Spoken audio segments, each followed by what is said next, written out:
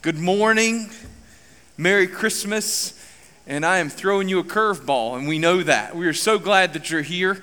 If you're a guest with us, we're thrilled to death that you would spend your Christmas Eve with us. Today's service is a little bit abnormal. Normally, I wouldn't be coming up here to preach just yet, but we're giving some of you what you've always longed for. You'll get to hear from me twice in one day, in one service even. So the way that the service is going to lay out is I'm going to put a bow on our messages from the book of Ruth that we've been working our way through over the last few weeks. We're going to sing a few more songs, and then I will invite our children up on the stage in just a little while with me, and we will read through the Christmas story together. So that's traditionally what we've done in our Christmas Eve service, and we're combining all of those things into one big service today. So our kids are with us. Again, if you're a guest with us, normally we have child care for nursery stuff for our younger children. We have children's worship for our older children. Today, they're all in here. And so parents, I want you to be okay. If they are talking or if they are squirming or if they are loud, your kids are already better than the 8:30 service kids were, okay?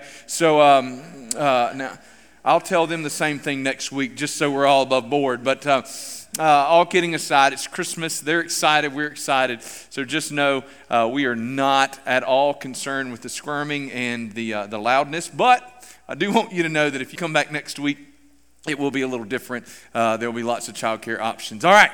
Having said all those things, we are in the book of Ruth, chapter 4, and we're going to read verses 1 through 6. So I'm going to ask you to stand with me in honor of God's word as I turn to Ruth. Hear now, for this is the word of the Lord. Now Boaz had gone up to the gate and sat down there, and behold, the Redeemer of whom Boaz had spoken came by. So Boaz said, "Turn aside, friend, and sit down here." And he turned aside and sat down. And he took 10 men of the elders of the city, and he said, "Sit down here." So they sat down. Then he said to the Redeemer, Naomi, he said to the Redeemer, "Naomi, who has come back from the country of Moab, is selling the parcel of land that belonged to our relative Elimelech. So I thought I would tell you of it and say, buy it in the presence of those sitting here and in the presence of the elders of my people. If you will redeem it, redeem it. But if you will not, tell me that I may know." Sorry, I got confused. "If you will redeem it, redeem it. If you will not, tell me that I may know, for there is no one besides you to redeem it, and I come after you." And he said, "I will redeem it." Then Boaz said, "The day you buy the field from the hand of Naomi, you also acquire Ruth the Moabite, the widow of the dead, in order to perpetuate the name of the dead in his inheritance." Then the Redeemer said, "I cannot redeem it for myself, lest I impair my own inheritance.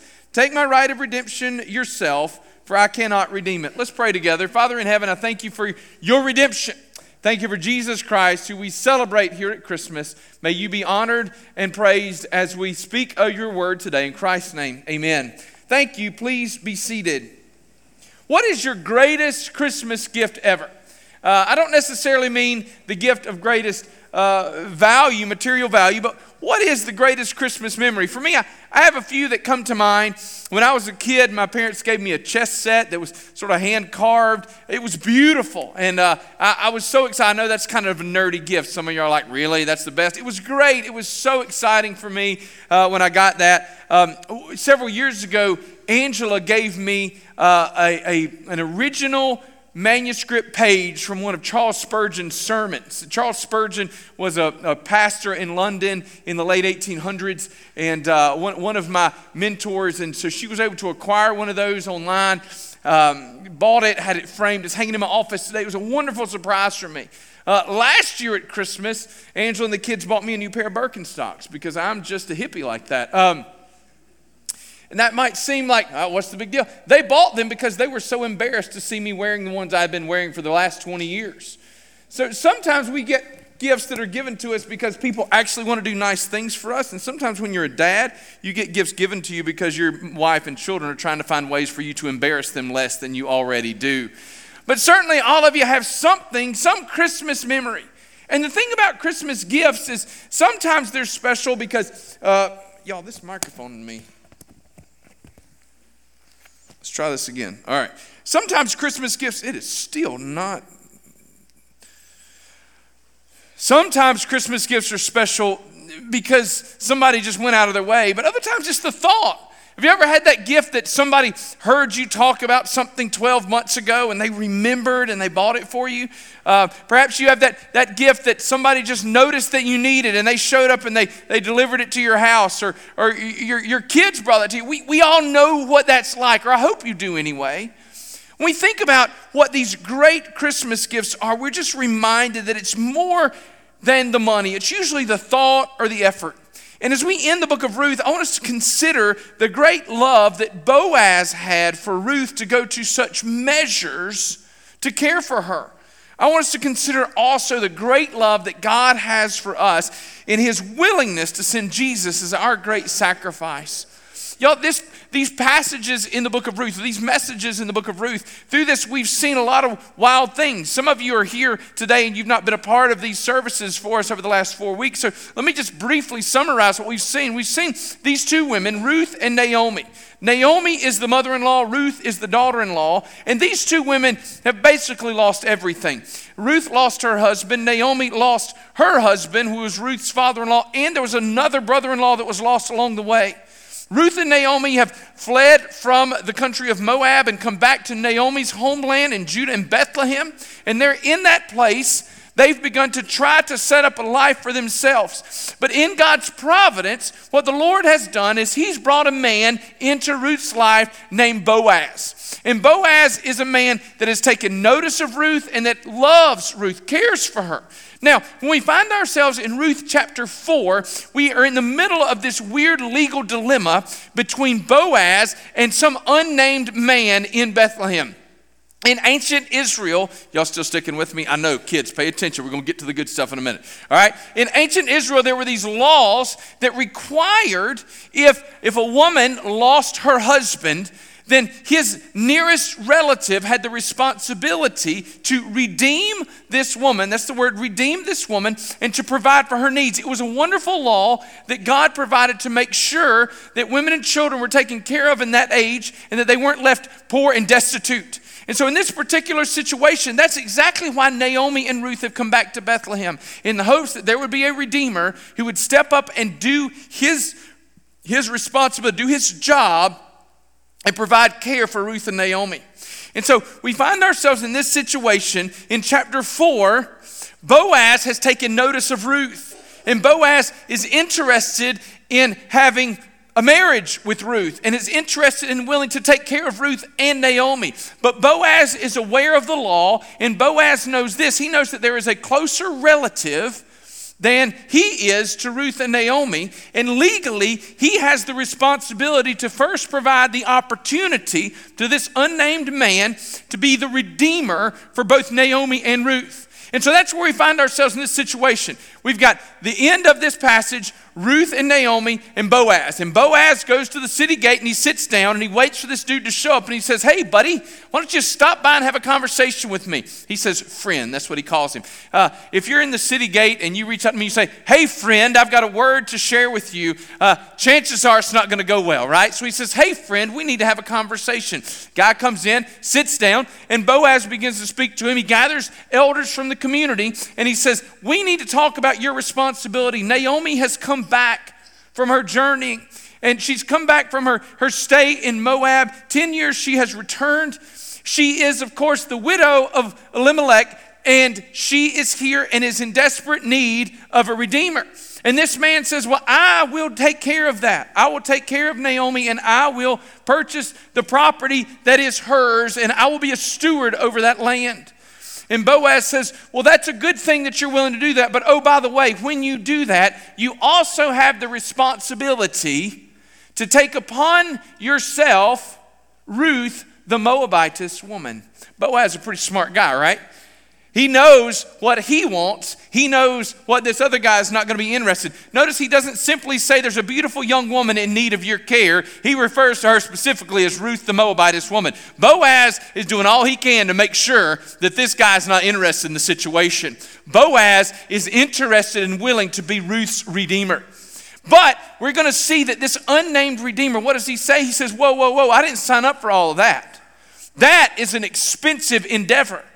That would put all of my finances at risk. And so No, I will not. If you're interested in Willis, some of you men are out there like, I met that Ruth and she is expensive. I'm just kidding, ladies. I'm just kidding. I didn't use that joke in the first service. I wish I had, because that's where Angela was, and she's not here now. I'll have to encourage her to go watch the video. Yes. But that's what he does. Boaz says, yes, it's an expensive endeavor. And this man says, well, I won't do it, so you can. And Boaz says, nailed it. I got it. I will take care of it. Folks, that's the story of Ruth in a nutshell.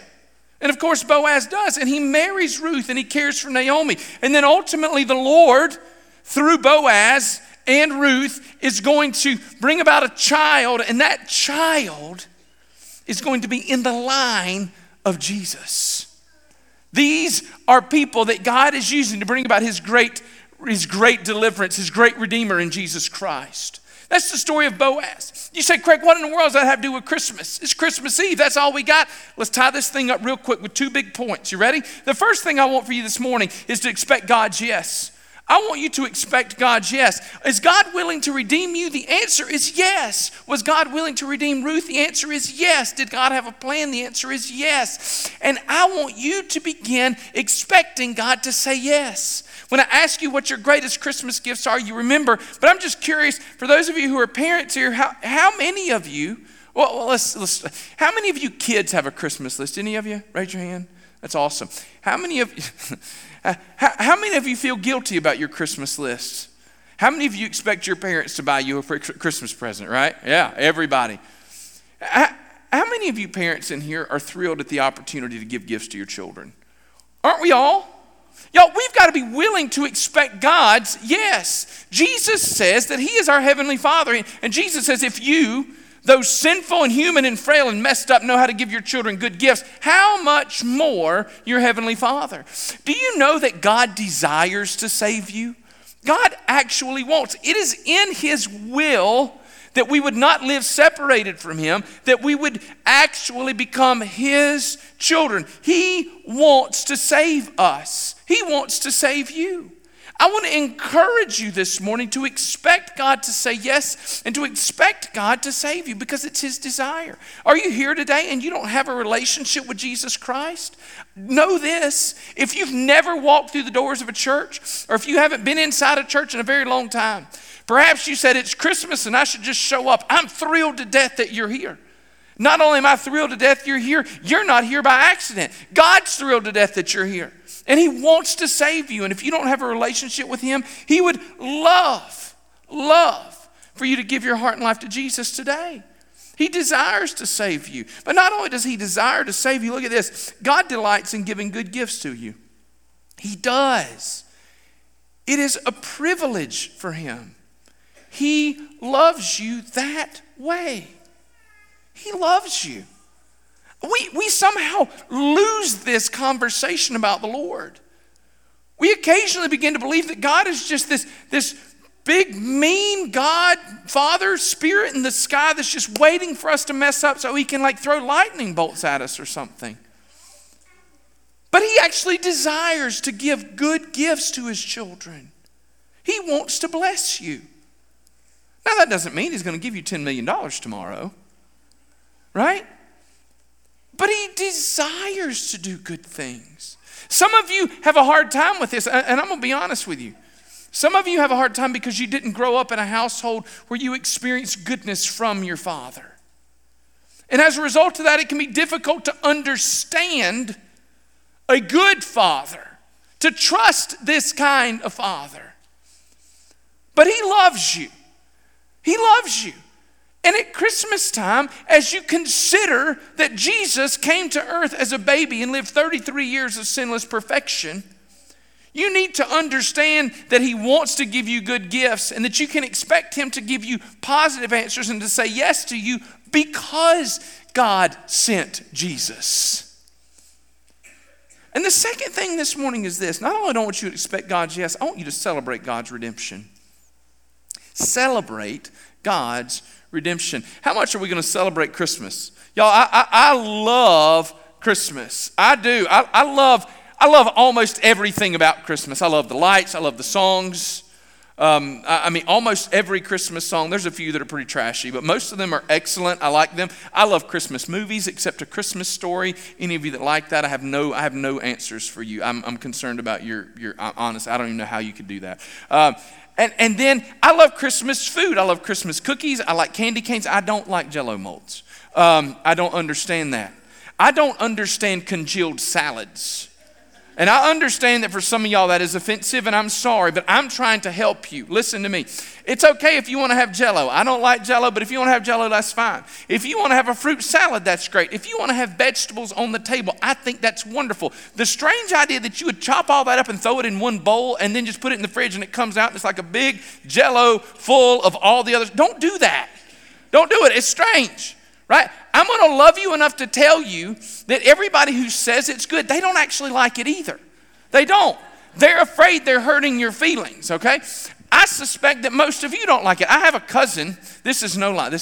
I hope she watches this. I have a cousin that for years made this weird congealed salad at the holidays, okay? She doesn't even like it.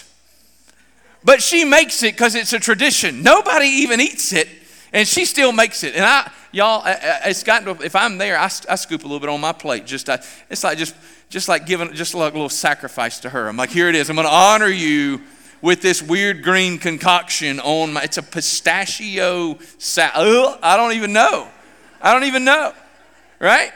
But I do. I honor her. I don't like it.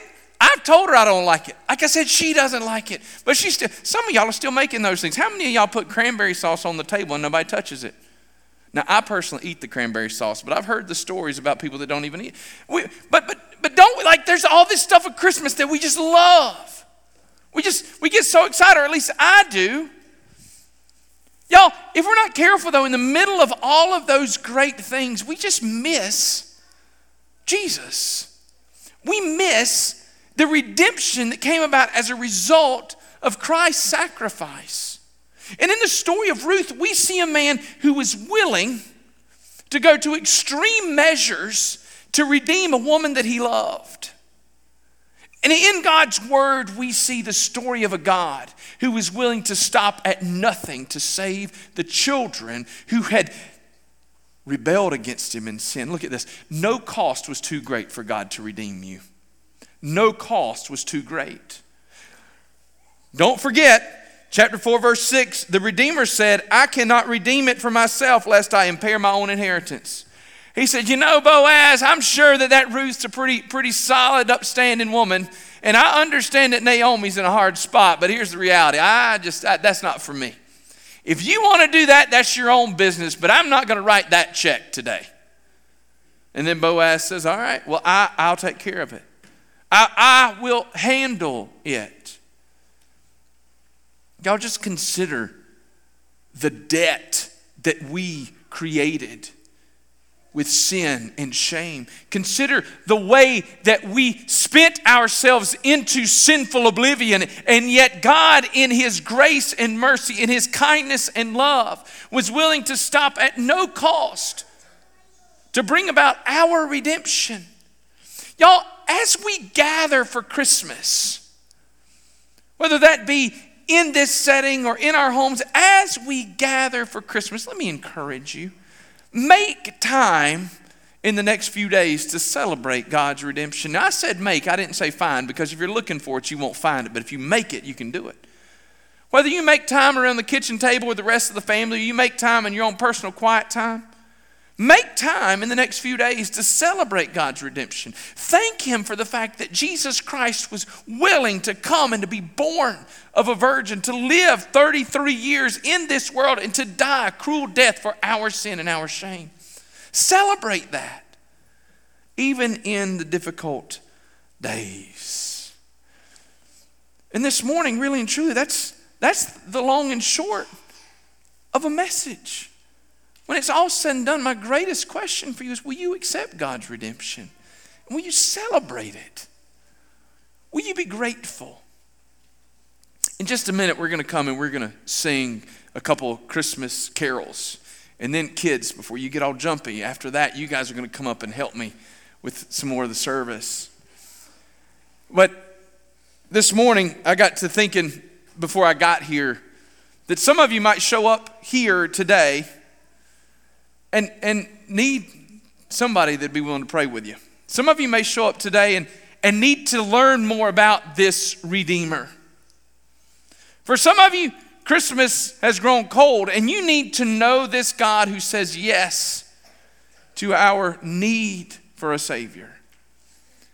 When we stand up and sing in just a minute, I just want to invite you. We're not going to do a traditional invitation up here, but there's going to be one of our pastors going to be in the back in the lobby. And if you would just like somebody to pray with you today, perhaps it's just been a tough season, and you just need somebody to lay hands on you and just pray with you. Pastor Buster would love to pray with you today. Perhaps you say, I need this Jesus as more than a baby in a manger. I need this Jesus who would redeem me the way that Boaz redeemed Ruth, that he would stop at nothing to save me. If that's where you are today, as we stand and sing in just a minute, I just want to invite you. You can just slip right out of your seat and step out into the lobby. Pastor Buster will be back there. He would love to pray with you. Nothing would give him greater joy here at Christmas than to talk to you about what Jesus has done in his life and what Jesus can do in yours. Thank you so much for being with us. Would you stand with me as I pray? Father God in heaven, we love you and praise you and thank you for this day.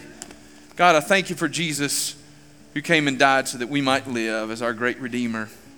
I pray for all those who are gathered here today, that as we sing a few Christmas carols, Father God, if there's somebody here today who needs a little bit more than a song, Father, maybe somebody needs a prayer or somebody that needs a relationship with Jesus, that Father God, today will be the day they find it. In Christ's name we pray, amen. Y'all sing with us and feel free to step into the back. Have some time to pray with Buster.